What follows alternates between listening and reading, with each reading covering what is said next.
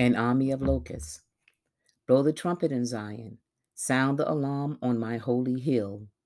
Let all who live in the land tremble, for the day of the Lord is coming.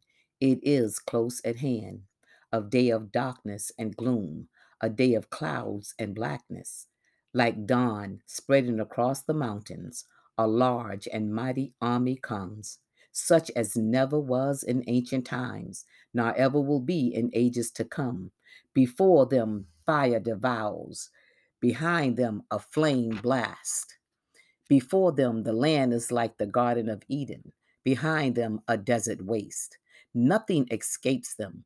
They are the appearance of horses. They gallop along like cavalry, with a noise like that of chariots. They leap over the mountain tops, like a crackling fire consuming stubble, like a mighty army drawn up for battle.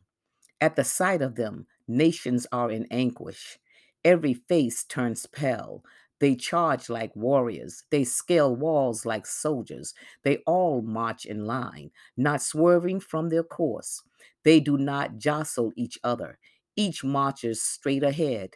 They plunge through defenses without breaking ranks. They rush upon the city. They run along the wall. They climb into the houses. Like these, they enter through the windows. Before them, the earth shakes, the heavens tremble, the sun and moon are darkened, and the stars no longer shine. The Lord thunders at the head of his army. His forces are beyond number, and mighty is the army that obeys his command. The day of the Lord is great, it is dreadful. Who can endure it? Rend your heart. Even now, declares the Lord, return to me with all your heart, with fasting and weeping and mourning. Rend your heart and not your garments. Return to the Lord your God, for he is gracious and compassionate, slow to anger and abounding in love, and he relents from sin and calamity. Who knows? He may turn and relent and leave behind a blessing, grain offerings and drink offerings for the Lord your God. Blow the trumpet in Zion, declare a holy fast, call a sacred assembly, gather the people, concentrate the assembly, bring together the elders, gather the children, those nursing at the breast.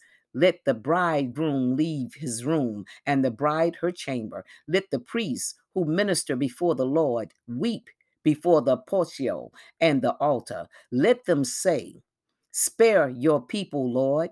Do not make your inheritance an object of scorn or a byword among the nations.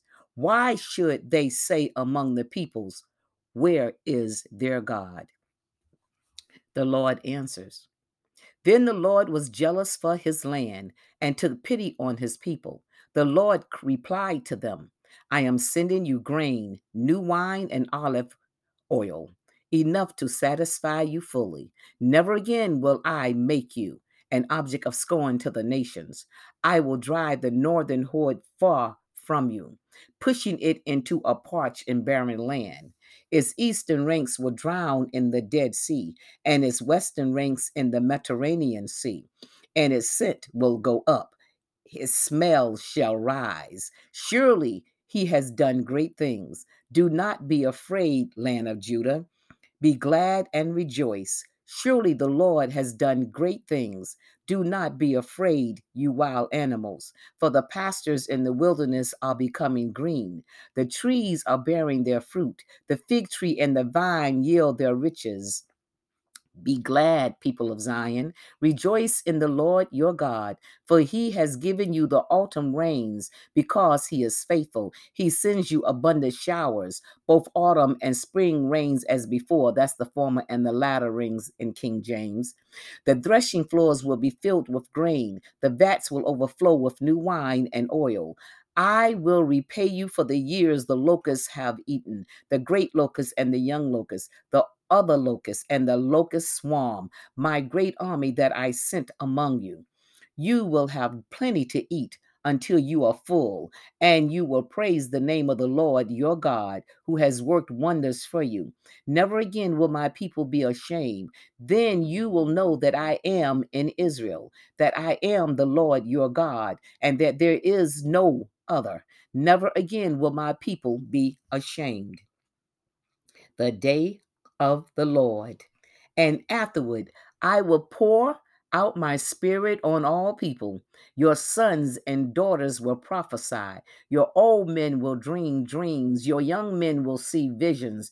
Even on my servants, both men and women, I will pour out my spirit in those days. I will show wonders in the heavens and on the earth, blood and fire and billows of smoke.